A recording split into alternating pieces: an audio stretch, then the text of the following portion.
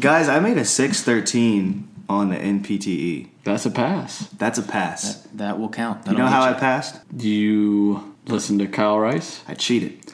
But I also listened to Kyle Rice of the PT Hustle. He has a lot of great content. One of my favorite podcasts to listen to on the drive to the Prometric Center was the NPTE Clinical Files. He also has a great NPTE playbook that I purchased, and that helped a lot.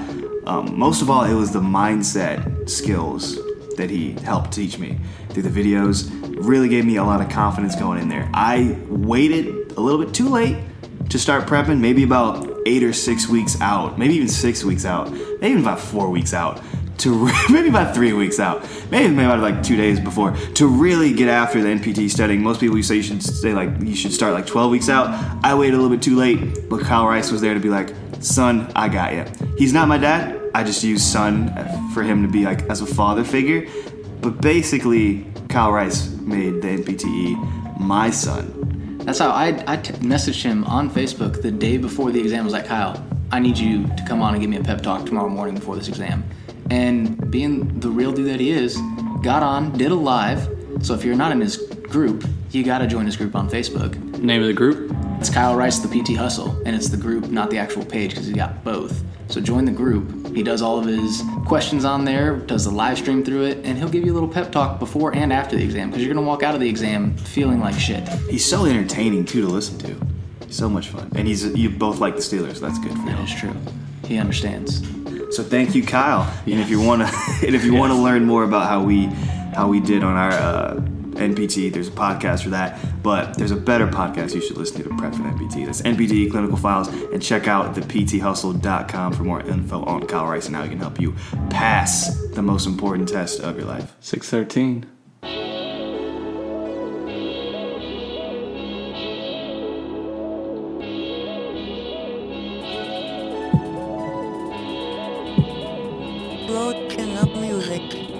It's kind of one of those things. It's like the duck.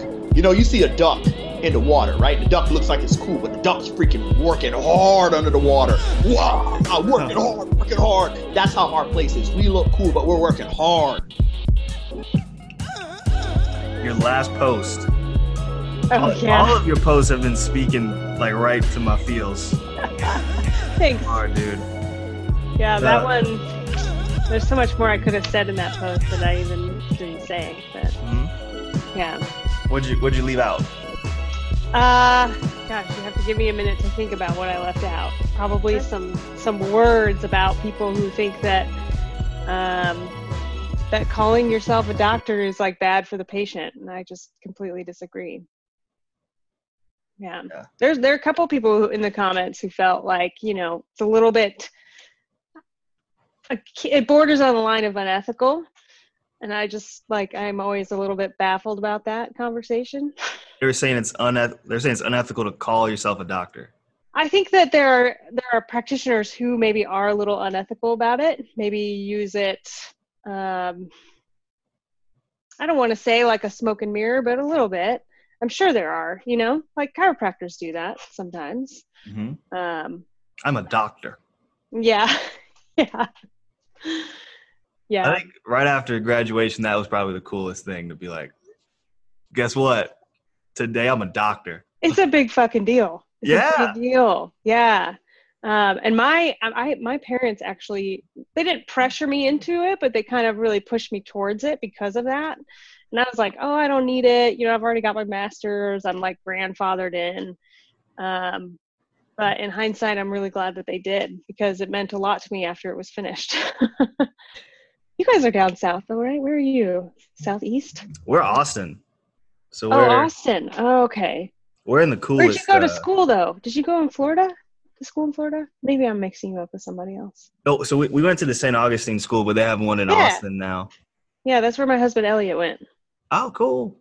In Florida though. The real one. The OG campus. Yeah. Have you always lived in Seattle? No, I grew up in Illinois. I went to school in St. Louis, at St. Louis University. I've lived here for 9.5 years, almost 10 years. Okay. Yeah. Which PT school did you go to again? St. Louis University. Is that the Sarman one? No. SLU. Yeah. Yeah. I thought it was. Well, okay. Oh yeah. So there's Washington University, Washington St. Louis. Yes, they're like Sarman, and then we were, we learned it. Yeah, we learned Mulligan too, and not Mulligan, Mackenzie. We're Mackenzie based, but we learned Sarman stuff.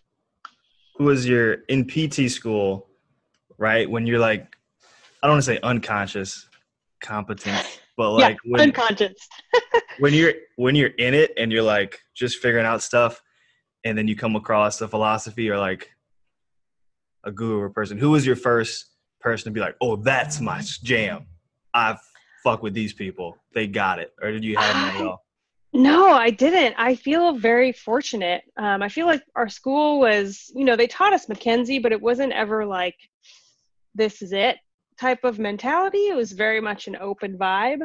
And I had an internship out here in Seattle, and I came across, muscle energy technique through my mentor at the time. And that was like, this is like woo-woo bullshit to me. I didn't understand it at all. He was trying to help me understand how to feel, like how your C-spine moves, and like I just was like, this is I decided right then and there I would never be a manual-based therapist. Yeah. It didn't make sense to me. So I got kind of fortunate in that sense that I had already come into my internships with a fairly open mind, and then came across something that just didn't make sense. And pain science was the only time that I was like, oh, these are my people. Yeah. And that happened. I came across pain science on my own, probably like 6 years ago. Yeah. Who was your gateway into that? It was actually a patient, not a patient. Well, sort of. So it was the result of a patient not getting better that made me like dig into research on pain. And I think I came across an article that was a Lorimer and David article. I can't remember which one it was, but it was like, what? This doesn't make any sense. And then I had to read more. So I cross-referenced and fell down a deep rabbit hole. And lo and behold, like 5 years later, I'm still loving it. Yes. Yeah. Do you have who's your ideal client that you like to work with on a regular basis? Female runners are probably my ideal. Mm-hmm. Yeah. I see probably, I would say 80% of my patient population are women. Not like pelvic health. I'm not a pelvic health therapist. And then probably from there, about 70% of those people are runners. Yeah. Have you always been a runner? Like fit women. I mean, I played soccer in college, so I was a soccer player for the longest time, and you get pretty good at running doing that. So then after I graduated, it was like, running was kind of like what I was good at already. So I kept with it, but never at a competitive level. It was just for fun. And now I just do everything, like to stay active. Yeah. You're a runner too.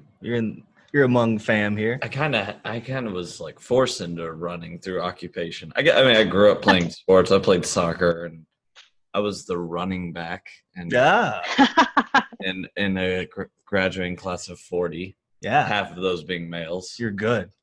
So I was the ideal candidate. What sort of things would you tell runners out there that you see can, usually typically over and over again, especially when it comes to females?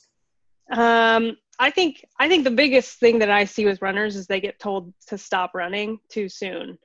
And that's across the board, but with women, there's other nuances. And I think it has a lot more to do with like their body type, how their body is shaped. I think that type of message and narrative is in poor form. Like in the course that I teach, I'm always trying to help people understand, focus on things you can change. You can't change the structure of somebody. Like that's their structure. You can't change, what their shape is. Like we shouldn't be highlighting those for women. We already have enough almost of a mirror there all the time. We don't need more of that. So, that's like, I wrote an article for the Runner's World, and some of what I talked about was that, hip width has nothing to do with why you experience pain. Like that just should not be a factor in what we tell people. how much, because it's hard when you're talking to a patient, especially when somebody's in pain and they want to go to that place where, you know, I feel pain when I'm running, and it's because of my leg length discrepancy, or it's because my hip's out. And I saw somebody like 2 years ago and they did a thing and it put it back in place, and then I was good. And then I ran a couple, I did this marathon, and then they hit me. Because it's so easy to go for buy-in automatically and be like, you know what? Your hip is out. That's fucking it. Let me do this thing. Boom, you're good. Is that a struggle for you, or you're just like, no, Jarrett, you're stupid. You don't go down that route. I'm in a sort of a privileged position now, because now I can say without shame, like, that's bullshit. I can be like, what that person told you is inaccurate and it's not serving you. That, of course, depends on the person, because some people are really attached to those narratives, and you can sense it. You can tell, like, you know, when they're like really hanging on to that, and that's like defined their circumstance. And usually that's a moment where I'm just going to try and poke holes in their narrative. You know, tell me more about that. Why do you think that is? You know, like, what do you think that would be true for somebody of scoliosis? Do you think they have more experiences of pain than you? Do you think they're more prone to injury? And like trying to find out what their reasoning process is. There have been occasions where I've, you know, I don't want to say the word fired, but where I've effectively told a client, like, we're not going to do well together. Let's find you somebody else who will help you. Because I draw pretty hard lines for myself. I'm not willing to go down those roads just to appease their own narrative. I just don't feel good about doing that. I don't think it serves them in the long run. In the short run, they might feel great, but if that's a story they're going to keep telling themselves for the next 20 years, then they're going to continue to be fed through the medical system. Yeah. And you're an out-of-network cash practitioner, right? Yeah. I think that's such a cool ability, or that self-awareness to be able to fire a patient, right? Because that's something, because we're in an insurance-based practice right now, and so it might be, you get looked on I guess a little differently when it's big corporate places. But you know, I'd like Ellie to kind of speak on this, especially from a new grad. You know, as a new grad, you almost have that mindset, oh, I need to help everybody, or you can't fire a patient. You need to work with them, and if they don't get better, it's your fault. But it's like, it's so empowering to be able to sit down, especially somebody that you know isn't going to be a good fit for your personality, and be like, you know what, I don't think we're going to do good together. Bye. Or somebody else. And I think more people need to do that. What would you say? I totally agree. You know, part of the reason that I left the insurance model was because I was burning out.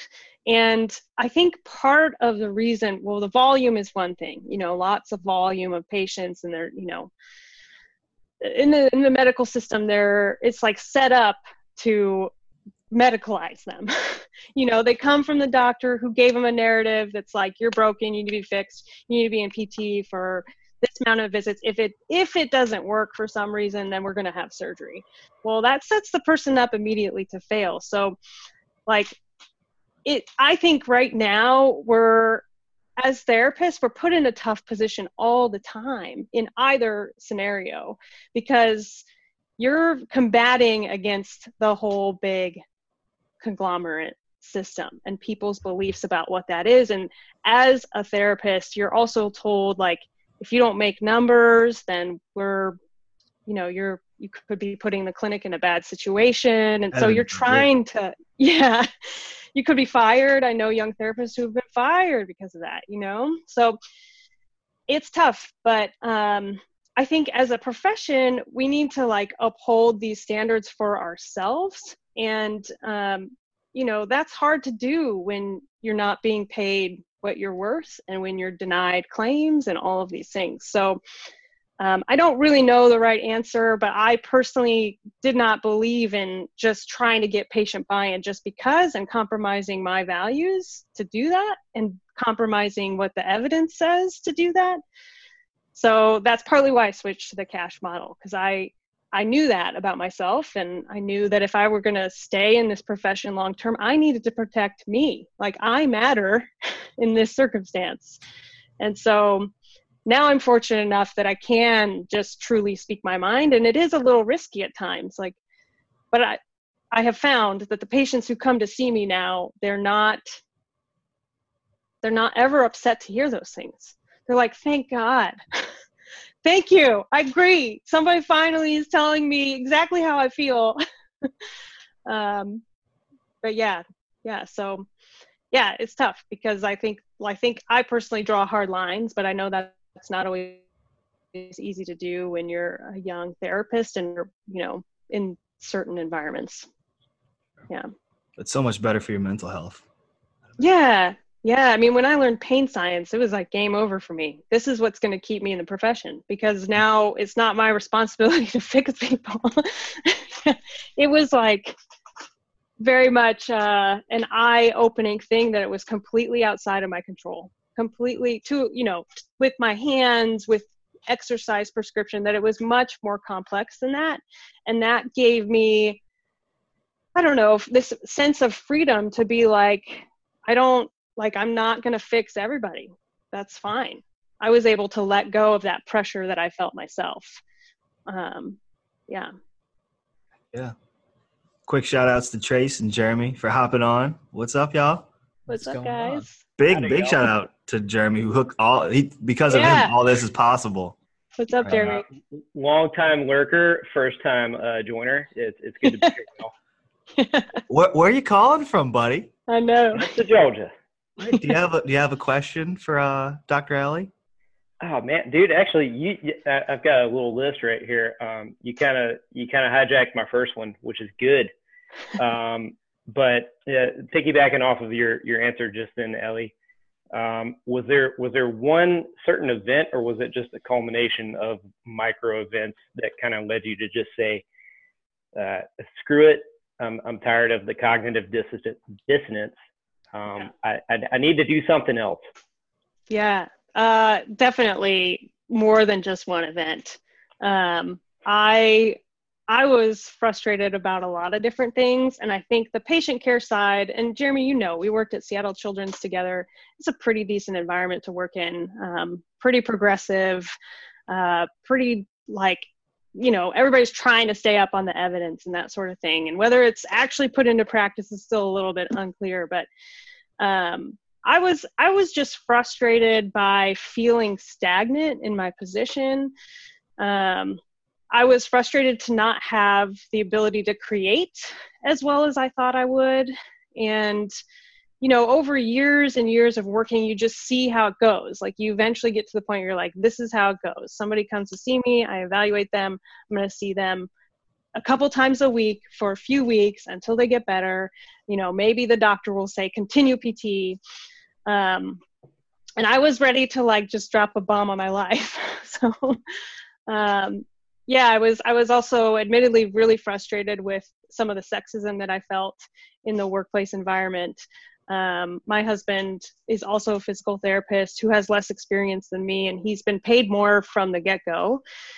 He's also had quicker and faster opportunities for growth up the proverbial ladder, which is great for both of us. But at the time, it was like, this sucks. I want to move up. I want to progress things. I want to make change. I want to be influencing people in their decision making. And I felt like that wasn't possible in the environments that I was in. So hence, just drop a bomb on my life and start a practice and fall into the black hole that is private practice. I can't wait. Can't wait for that. It's fun, for sure. I was going to ask if you felt comfortable with it, some other examples of sexism that you encountered in physical therapy. Because for some reason, as a man, I don't hear a lot about it, at least on mine. I don't know why that is. But generally in physical therapy, I've in this clinic, we've seen some shit go down. It was more from patients harassing, interacting with professionals, not so much PT on PT. Not so much a PT thing. I squeeze all my male coworkers on the ass. Yes, that's but right. You guys like it. A good game. Every time Tyler does a thoracic manip, I'm like, that was good. Yeah, that was good. Clap on the ass. Nice job. Nip there, buddy. Yeah, so I thought that was I acceptable. thought that's how the culture is supposed to be around here. So my CI did. Okay, let's get back to her. Right.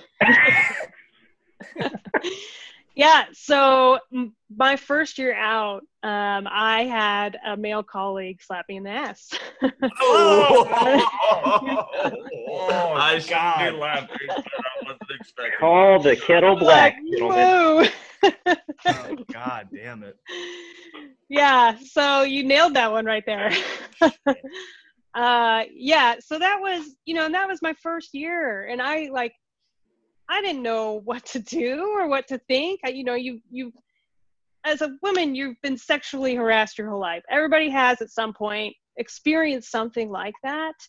But as a professional, it's new. It was totally new. It was like this. You just don't expect that to happen as a professional. And especially from your professional colleagues.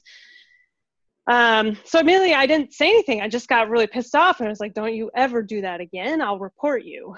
And it has for sure stuck with me ever since then.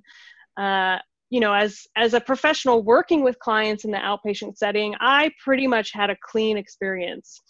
I had one gentleman who, he wanted always to be in a private room and he wanted me massaging his back with the door shut, legit. And no, I'm not going to do that. On the professional side, when you look, this is a perfect example of when I just started to get fuel going about this whole sexism thing, was when MedBridge started. And MedBridge started maybe 6 or 7 years ago, maybe longer than that, when I found MedBridge. And you look at the courses of the sports medicine, and at the time it was pretty much 90% male colleagues who were teaching those courses. And so these little subtle things that you see over time, at one of my jobs, I felt very much that my male colleagues were preferred and that they were given better opportunities faster with less evidence of work and quality. So you see that stuff over time, and then you have a husband who's, in the same profession with less experience and makes more, and sure, it kind of hits you. The only difference here is the sex difference. So, yeah, and then now with the world of social media, it's it's almost magnified, It's really hard as a woman on social media to get any sort of attention and get people to notice your work. And then you're like, am I doing it wrong? And there's all kinds of things that go into that, but definitely feels like men are more likely to get the followers and to attract the attention for reasons that I still don't completely understand. So yeah, it's real. The shit's real. No, I made this whole male circumstance so uncomfortable. No, it's so real. And thanks for going there, because I think we need to have that constant reminder. Sure. God, it sucks. What are some things? How do we change that? How do we be a good male ally to that? Besides maybe stop slapping Tyler on the ass every time he does a manip. Yeah, I do think it's kind of hard to do the whole, if a patient does something weird to another therapist, female therapist, to interject. Do you go, it's not your patient, do you go run up and be like, hey, you mother? Well, I mean, so how do you help in that situation? So we had one incident where that happened to a PTA was verbally sexually harassed by an older client. I didn't hear it happen. He was my patient, and he wasn't even working with the PTA at the time. But I didn't catch that glimpse. She was working on her knees with a patient, and then the dude walked by and said, "Oh, you look better on your knees," some shit like that. Oh God. Yeah, and I didn't hear it happen. I was told later, and I got super fucking pissed, and then wanted to fuck the old dude up. But also, this is an old dude that fell and busted his face off a high table. I wasn't working here at the point, so I wasn't I didn't have to do that paperwork. That's another story. That's another story. But fuck that guy anyway. But you discharged him, right? Yeah. But he had been here for a while. He had been here for a while. What if I it's his inherited first him. week? So yeah, I had a pretty easy out to be like, hey, next visit, guess what? You're good. Bye, discharge. Funny enough, you've met all your goals. But can you go with that? So you have a patient. Yeah. And that you witness something wrong go down. Like, is that what you're proposing? I mean, you step in. You have to step in. And I think that, like, you know, as a woman, we want to be like our own advocates. And sure, some of us are able to speak up and say that's not okay. But I really think that in a power circumstance, the person with more power has to step in. And you have to speak up and say, no, that's not okay. You can't talk to her that way. I appreciate it if we see you out, whatever it is, talk to the manager, whatever. I think that it's uncomfortable for everybody. It's certainly uncomfortable to step in on those situations.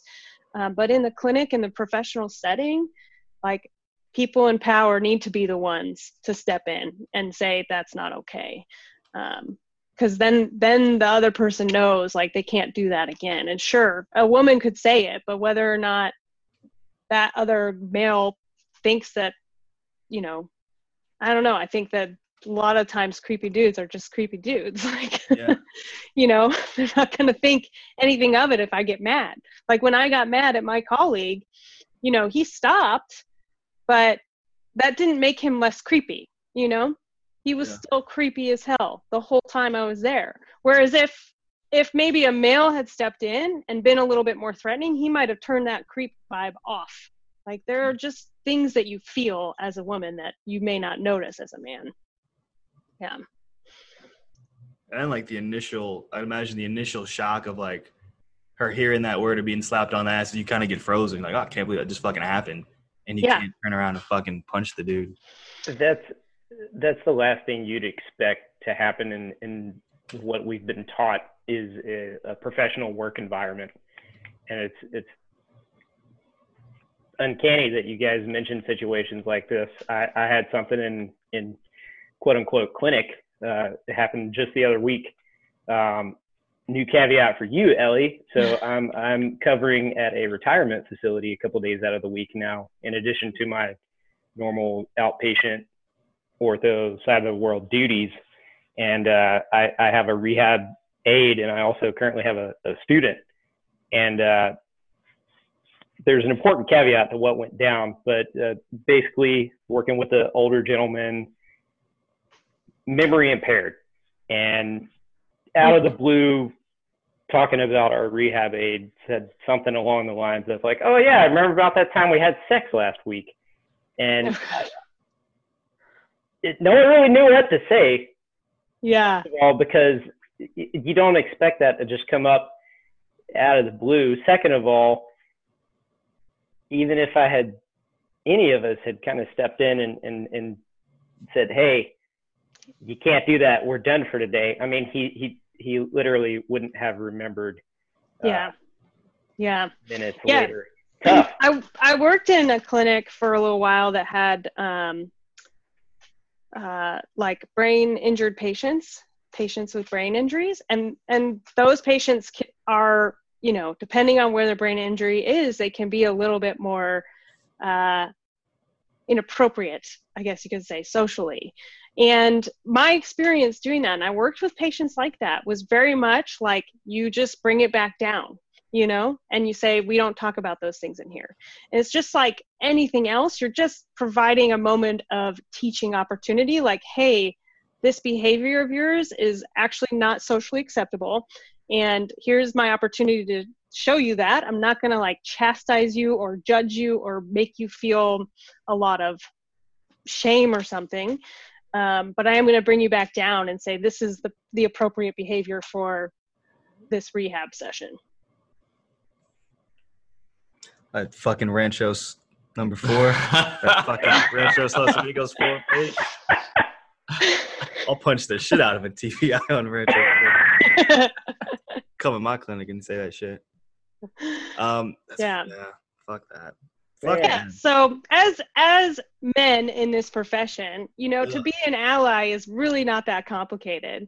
But it does involve intent, and it involves a certain level of awareness. And I think it's very easy to not be aware, why would you need to be? If you have a certain level of empathy, I hope you just want to be. So being an ally in this profession means advocating for your female colleagues. It means talking to them and asking them questions on something you may not feel comfortable asking them questions on. Letting them exercise their voice. It means in a meeting, if they offer up some sort of opinion, you're not talking over them, interrupting them. You're saying, I really like what Sarah just said, and just taking the opportunity to demonstrate that you value her in that setting. It can be huge. I can't tell you the number of meetings I was in where it'd be I'd say something, and it'd be nobody notices or says anything about it. 2 minutes later, a dude says something, and they're like, oh yeah, and it was the exact same fucking thing. I like that, Todd. That Todd. Yeah. Good. He's always coming up with good ideas. I like that, Todd. You get to the point as a woman where you feel invisible in the professional setting. And I think as a male in our profession, it's trying to make women that you're surrounded by feel visible in some capacity and noticed and appreciated. It's just all too easy for people to just wash over you because the presence you bring as a woman is probably not as dominant. And so, maybe when I said what I said, it wasn't with a certain level of assertiveness. And maybe when he repeated exactly what I said, it was with more assertiveness. And that's why people noticed. Who knows what it was? But what it meant to me was that everybody ignored what I said. Oh, now I don't get credit for what just happened, even though I was the one that said that first. Yeah, things like that. Yeah. I know it's a tough topic. I appreciate this is the opportunity to talk about it.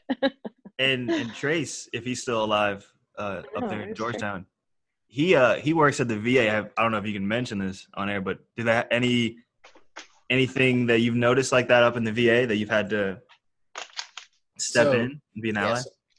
It's the majority of the people that I work with are older male vets, so it's kind of usually they're not too bad though. And the women that I work with, because I work with majority female clinicians and our lead is a female, so I don't know that I don't feel like we get that same vibe, but I feel like it's also a lot of chronic pain, so it's a little bit different than working with athletes or someone who might be more willing to talk over somebody. And we have a bigger acute care rotation, and people don't usually talk shit when they're about ready to die. They usually kind of listen to whoever's trying to help them. So yeah, I don't know. And some of my biggest mentors in physical therapy are all female clinicians. So I've never had that bias, I guess. I'd rather ask somebody if they're more experienced, whether it be male or female. And usually the females are better at explaining something without making me feel like an idiot. So I kind of like that.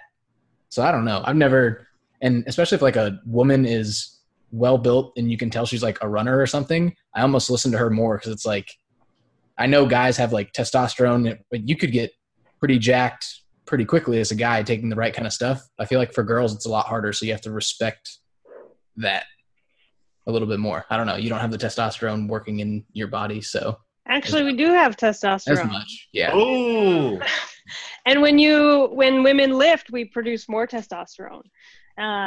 Yeah. So I don't know. I think that you got to be a little bit careful using body again to determine somebody's trustworthiness and maybe intelligence as well. So I'm very careful about how I talk about women in that capacity too, because when we turn it into those sorts of things, we say, I value her because she lifts. Well, what about the practitioner who's been out for 25 years and is helping people and not doing those things? I think we got to just be careful about that sort of stuff. And that's my way of stepping in and being an ally for somebody else who maybe isn't a runner, who isn't lifting, who isn't doing those things. For sure. Trace, you just got schooled on testosterone, homie. I did. Learn your physiology, son. Yeah, men do have more testosterone, but women have it too.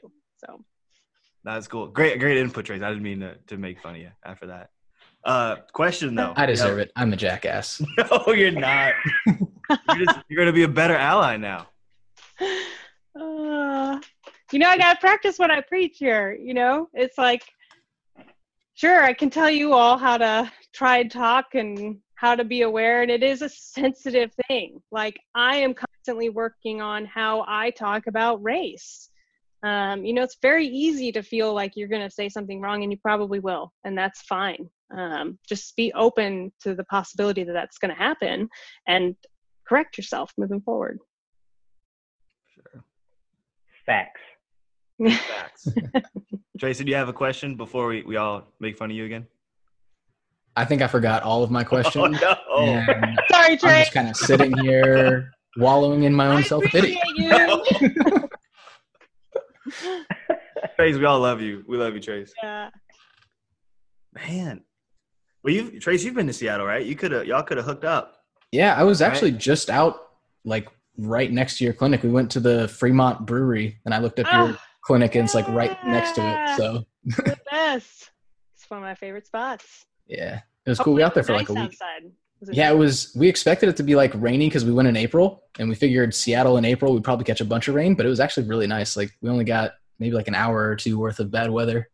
Yeah, that's pretty awesome to get good weather around here, and going to Fremont Brewery because it's all like outside seating.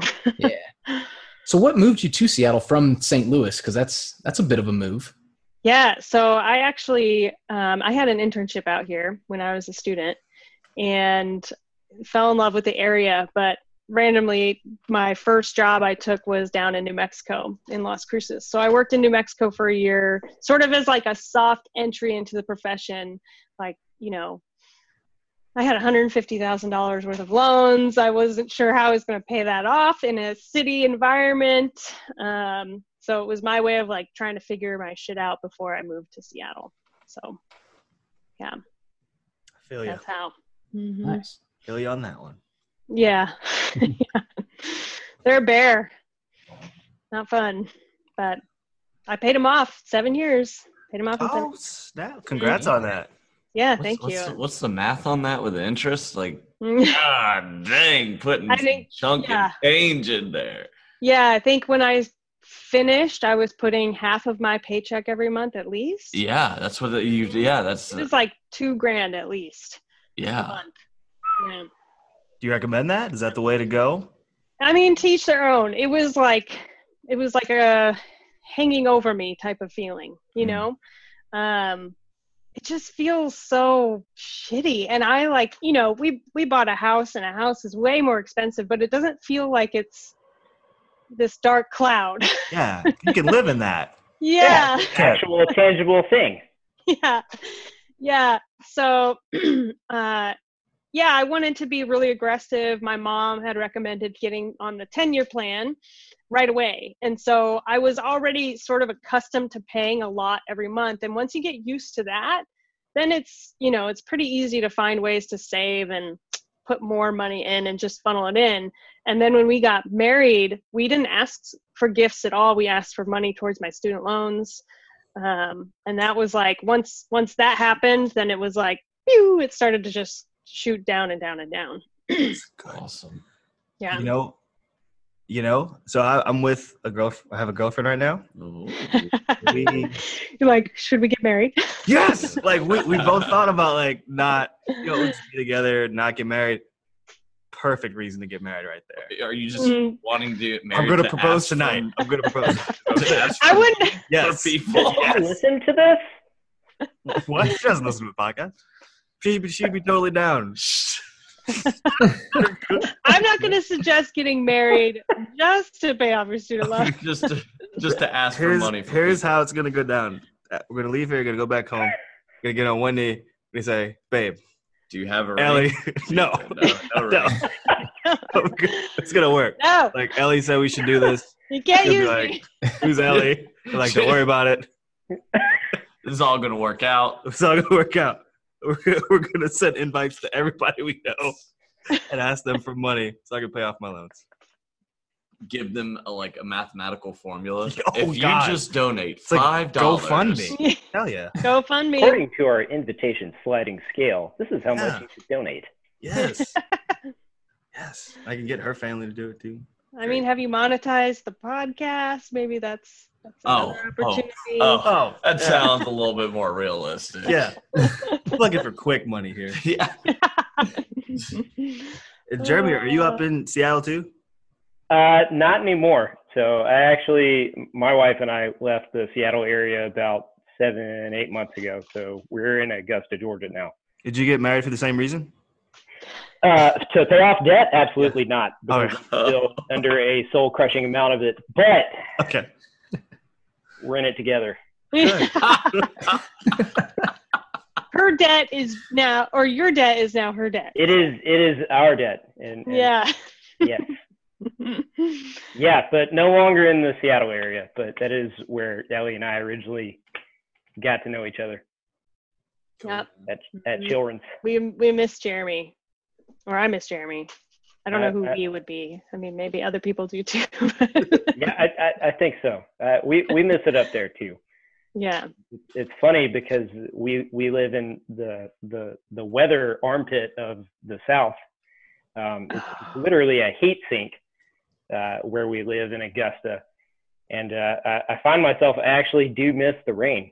So yeah, Trace, when you were talking about visiting Seattle in April, you can't go around telling people that, man. That's why everybody keeps moving there. So that's true. That is so true. 11 months of rain, and it's dreary, and it never gets above 50 degrees. Yeah.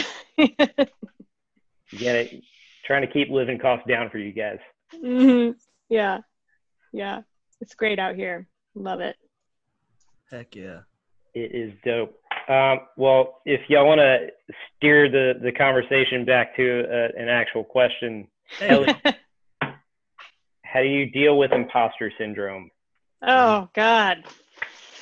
I know this is unpopular, but my mom always told me fake it till you make it. And I know, there's some conflict about that, but it honestly was what got me through being a young clinician. And I did not have very strong mentors when I was younger. And so I was very much kind of in it on my own, it felt like. That was a big one for me. And I think that I loved reading research. I've always loved it from day one since I started being a PT. Research has been what has kept me competent because I didn't have mentors to help me do that. That, and to be perfectly real, because of some of my opinions about things like muscle energy technique, I never felt like I wanted my mentors to influence me in ways that I didn't agree with. So I think that, we all struggle with imposter syndrome, and it doesn't matter how experienced you are, you have it. And you'll have patients that fail with you proverbially, and patients who do really well. But I think young clinicians are sort of conditioned to think that you have nothing to bring to the table, and it's bullshit. You guys have the most to bring to the table. You're the most well educated. You're the most present on social media. To me, I think the roles need to be reversed. We need to be learning from you even more than you're learning from us, especially because as you get older, it's so easy to just get comfy, and fall into your routine and stay there. Slap people on the ass. Yeah. Hopefully not. Hopefully.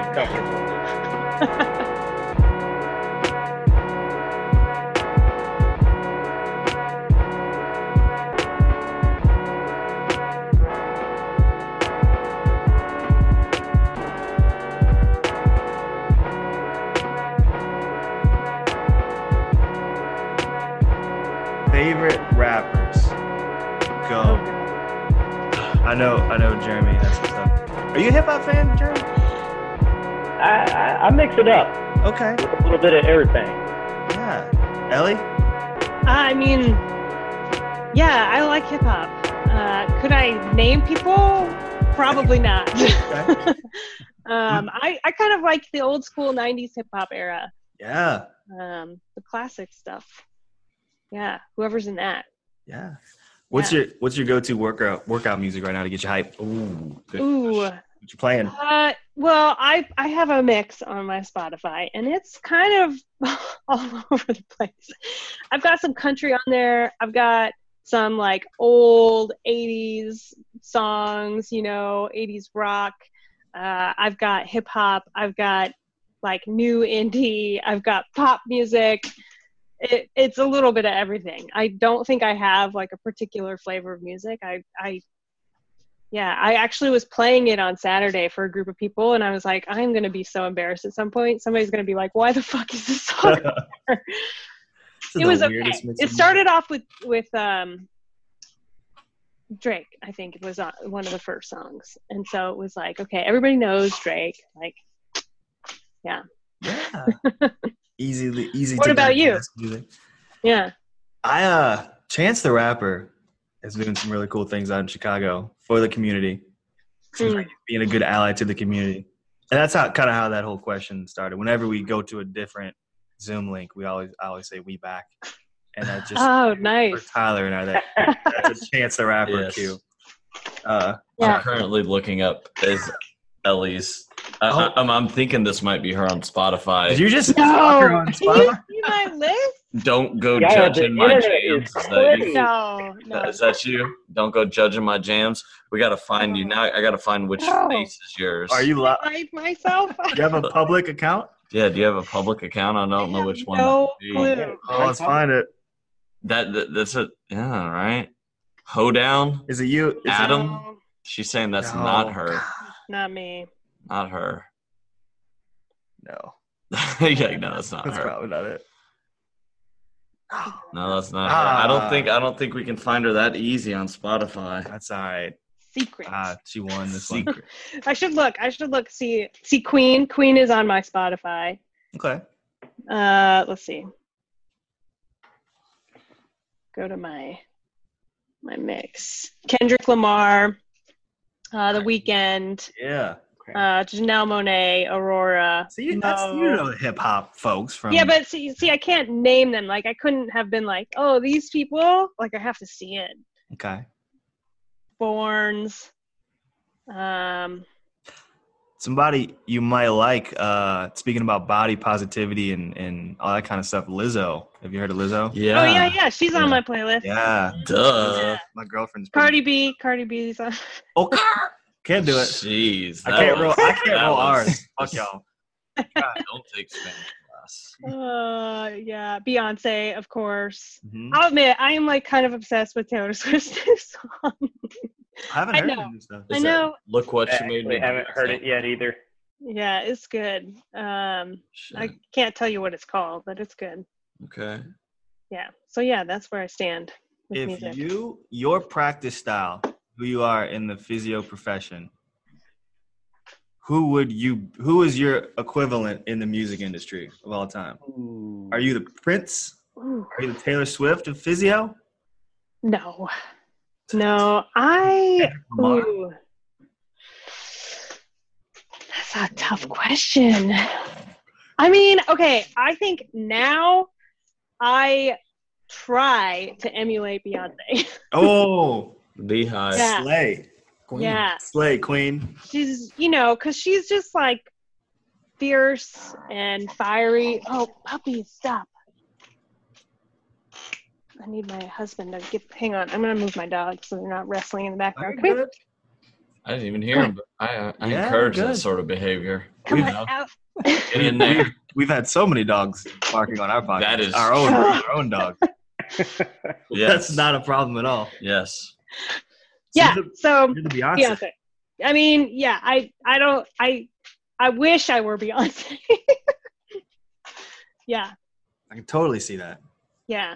Totally. Yeah. I think I'm trying to put put a stake in the sand sometimes with my content, and Yeah. I'm very opinionated, and I'm trying to like be more comfortable vocalizing that, and that's hard to do because you get pushback, and like I get pushback from white dudes all the time, and it's just like, you know, you're trying to please everyone even though you're not trying to please everyone. And so I just think of somebody like Beyonce. White dudes suck.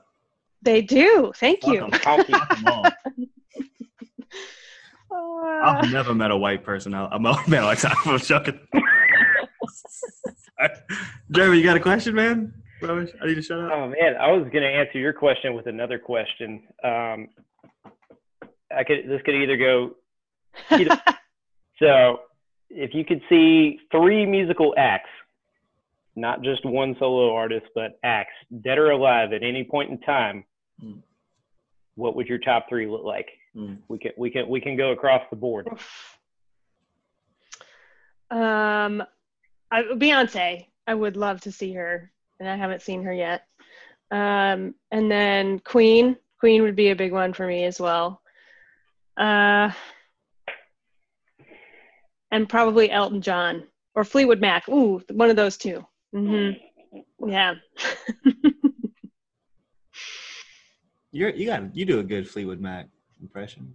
Stevie Nicks, baby. I'm just landslide. Yeah. Okay. Good. There it is. There it is. There it is. I've been working on my Stevie Nicks. We could tell. The best. You got some juice? Do you want me to sing? Isn't that a song quote? Is that a Lizzo quote? Got the I think juice. it is. Got the juice? Got the Yeah. juice? Yeah. Mm-hmm. That was on my playlist. Do I have a It question? was. As a young white male, I'm just gonna sit back and just take this all in, take this as a learning moment. No, speak on sexism. Oh yes. I think. Listen, here's here's my hosting opinion. The podcast. You can't sit back. That's my job, is just to jump in when Jared needs it. I honestly don't have any huge questions pressing at the moment. I don't have anything that would provide some great insight. Okay. Well, I have a question for you, because you Or a white male. are a white male that fair to say you want to be in Ellie's position someday. Yeah. I think that'd be pretty cool. And I know for Ellie, there was a point, I know we talk about this with a lot of people, where you have to leave the comfort of your stable, like insurance-based job to make the move to do your own thing. I know that time for Tyler might be coming. Yeah. The big Not thing for soon, me but- though is I don't really hate our setting right now. Yeah, I don't hate it either. You know, I didn't really want it, and then I was like, I hate it. I didn't even want to work for this company. We did the internship, and I would text Jared and I'd say, "This sucks. Fuck this place." And That's then, how we text. exactly. And with the lot of U's and All caps. all caps. And then I met the director down here, and then all of a sudden you started working with me. And in terms of like burnout and things like that, notes definitely suck. Notes suck, but that's not the end of the world. I don't know.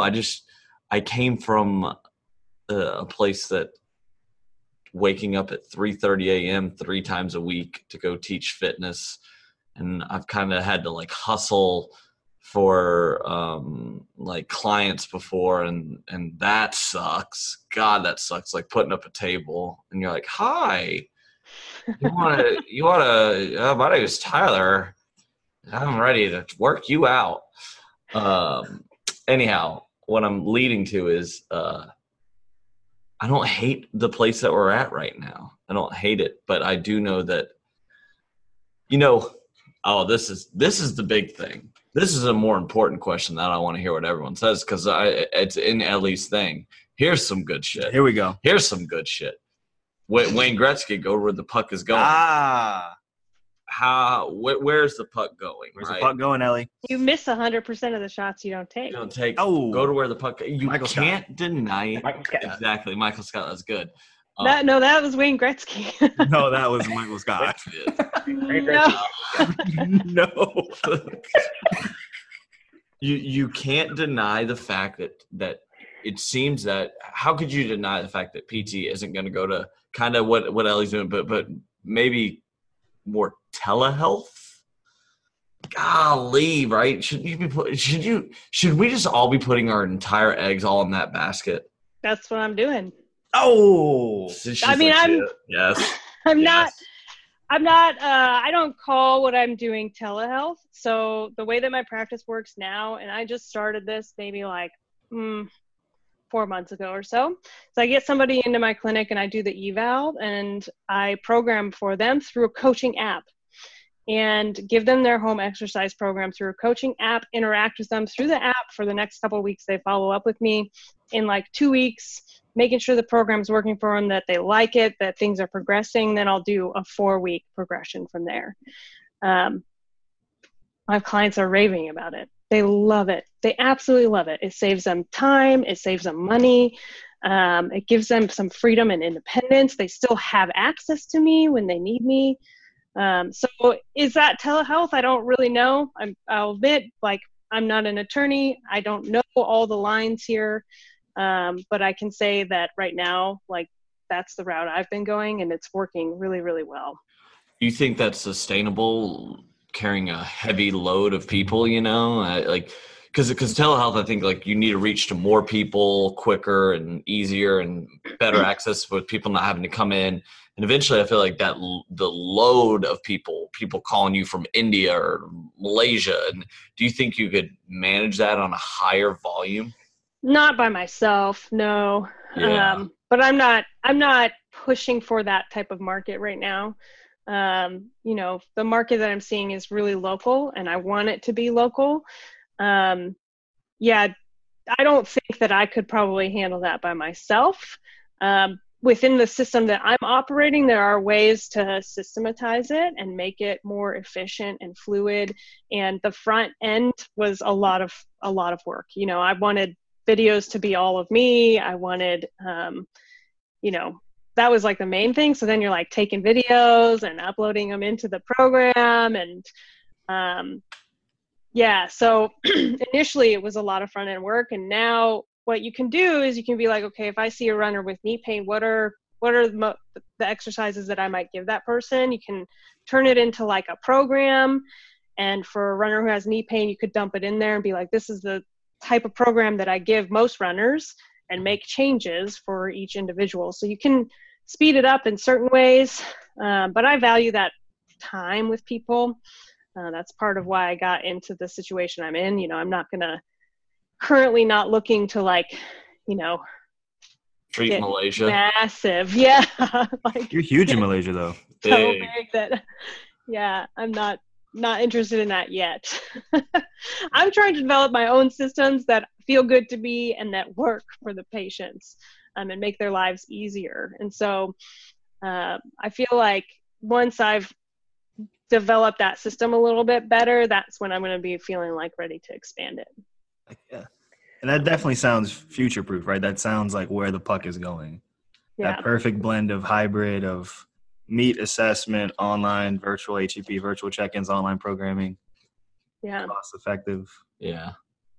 It's so cost-effective. And time. So now that you've – oh, I'm sorry.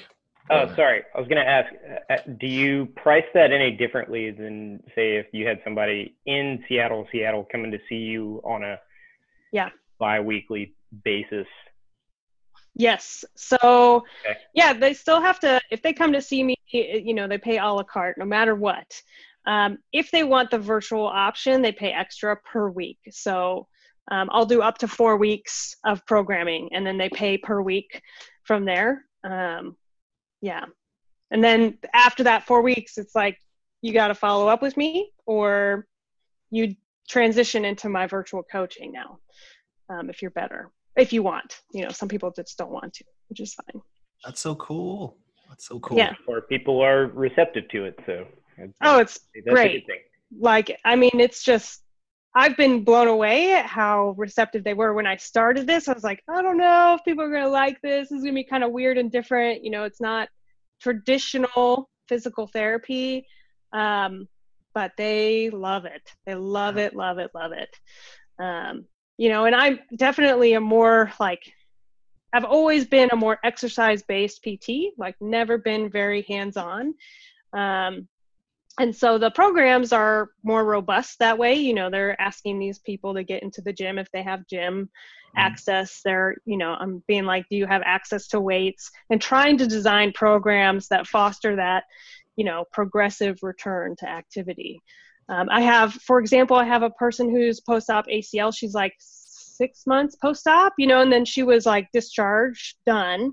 She didn't feel done.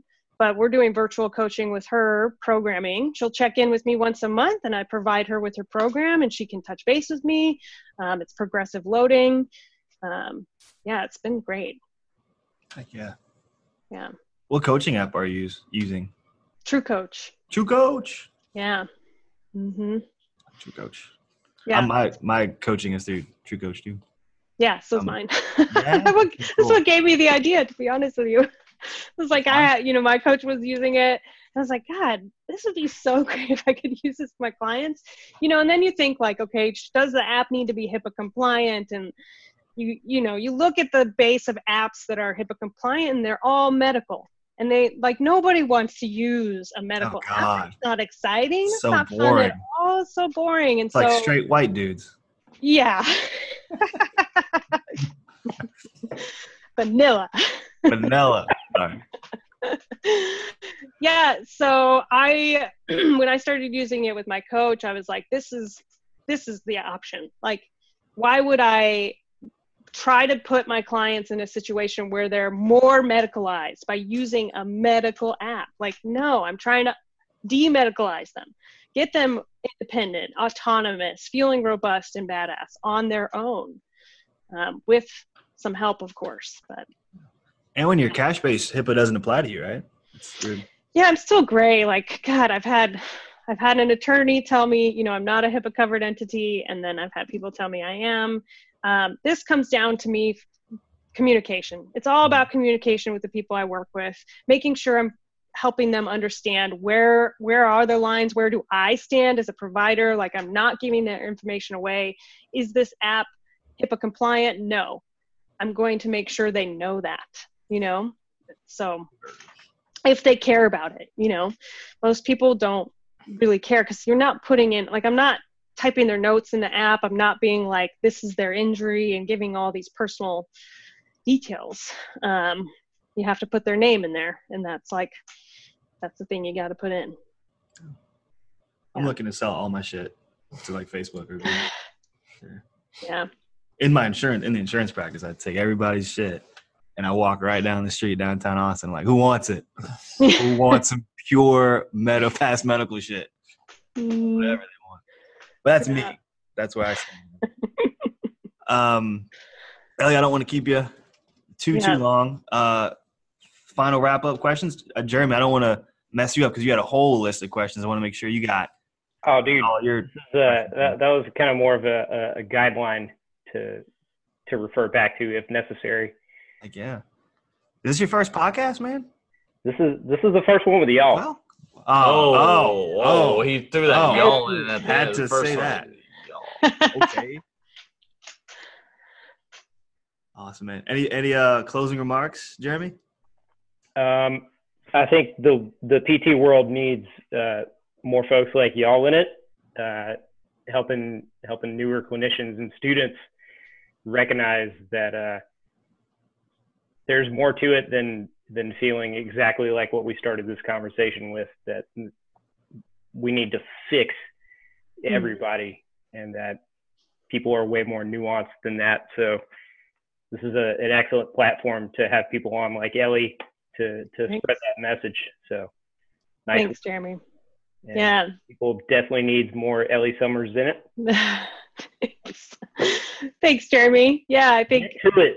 I just want to make one quick comment about this, because I think that it highlights to me that young clinicians are feeling, I don't want to say in distress, but you feel a lot of pressure to do it right, to do it perfect, to be amazing right away, whatever that is.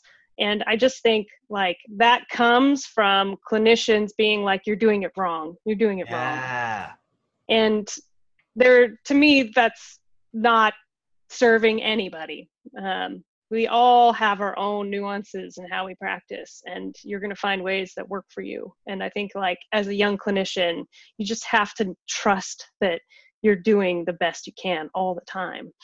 And you'll fail. I failed plenty of times. So just keep doing it and reach out to people who are going to lift you up and not make you feel like shit in the process. We ain't got time to be feeling like shit, man. That's right. Too much time feeling like shit.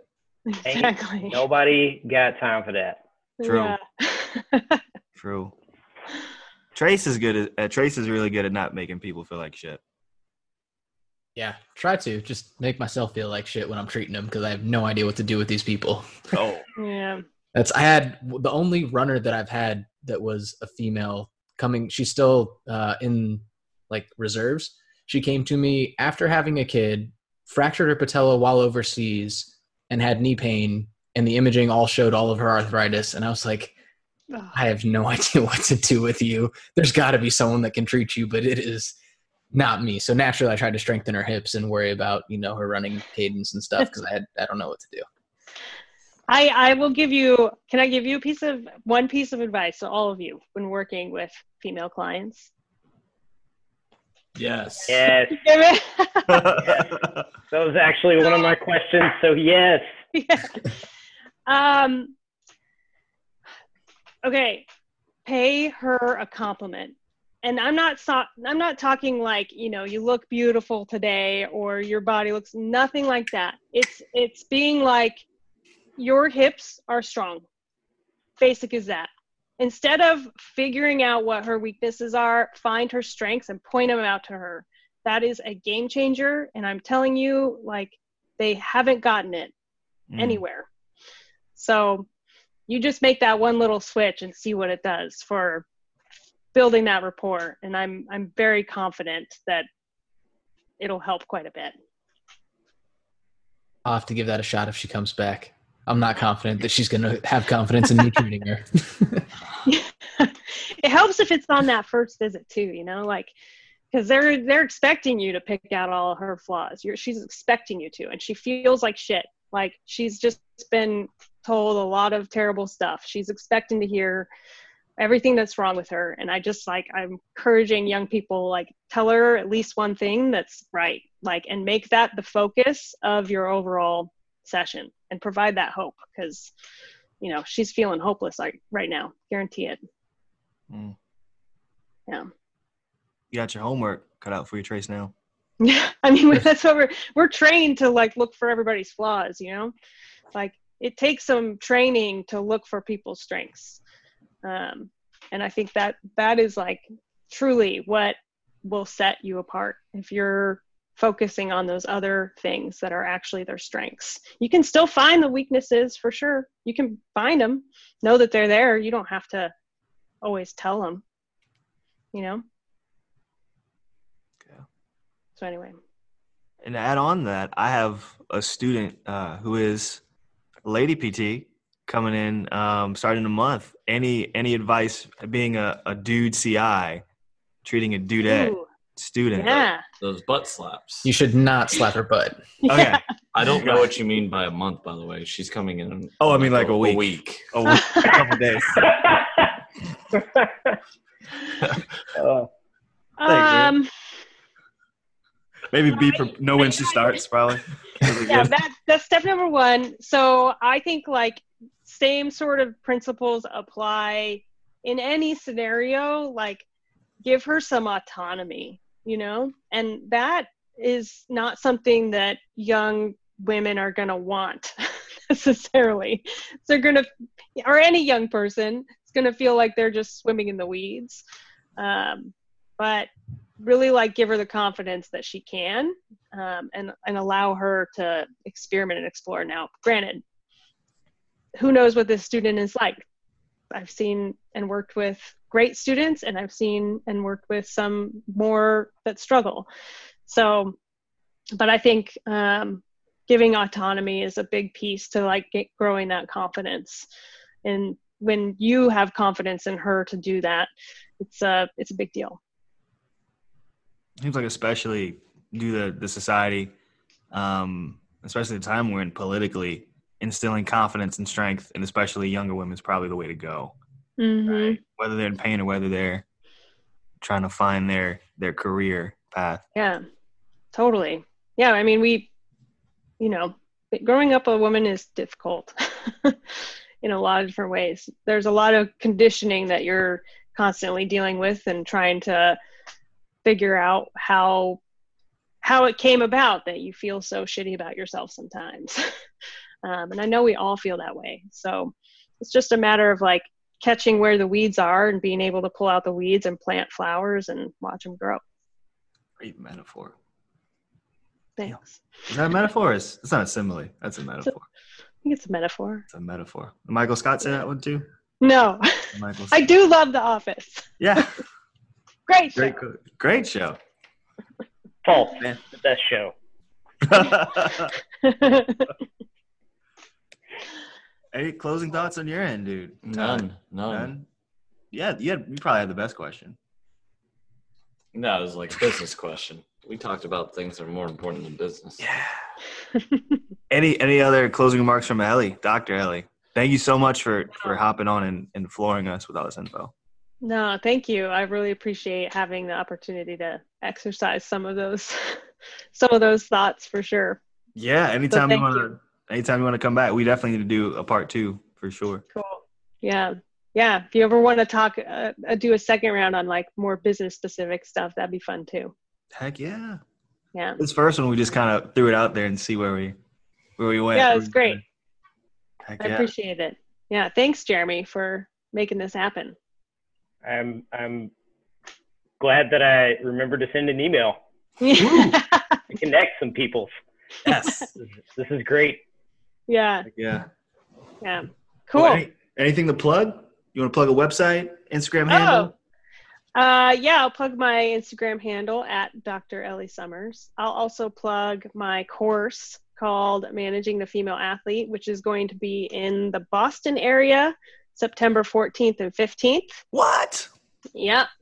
With my friend Allison Tinney. It is a course that is like, kind of moving the athlete through the spectrum of return to sport, return to competition. So we have some hard conversations and also have a lot of fun lifting weights and stuff. It's a great course, super fun. And we offer student discount and we also have it on sale right now. So what? Yeah. You coming to Austin anytime soon? We haven't been. You got a place for us? I'm sure we'd be interested. Yeah, we gotta look. We gotta stay in contact about that. Yeah. Hook you up in a gym or a clinic. Yeah, just let me know. You got connections. Yeah. Okay. Thank you so much, Dr. Ellie. Thank you. I really appreciate it. It was fun to chat with you guys. Yeah, have a good night. Thanks, you too. Broken up music. We like this style.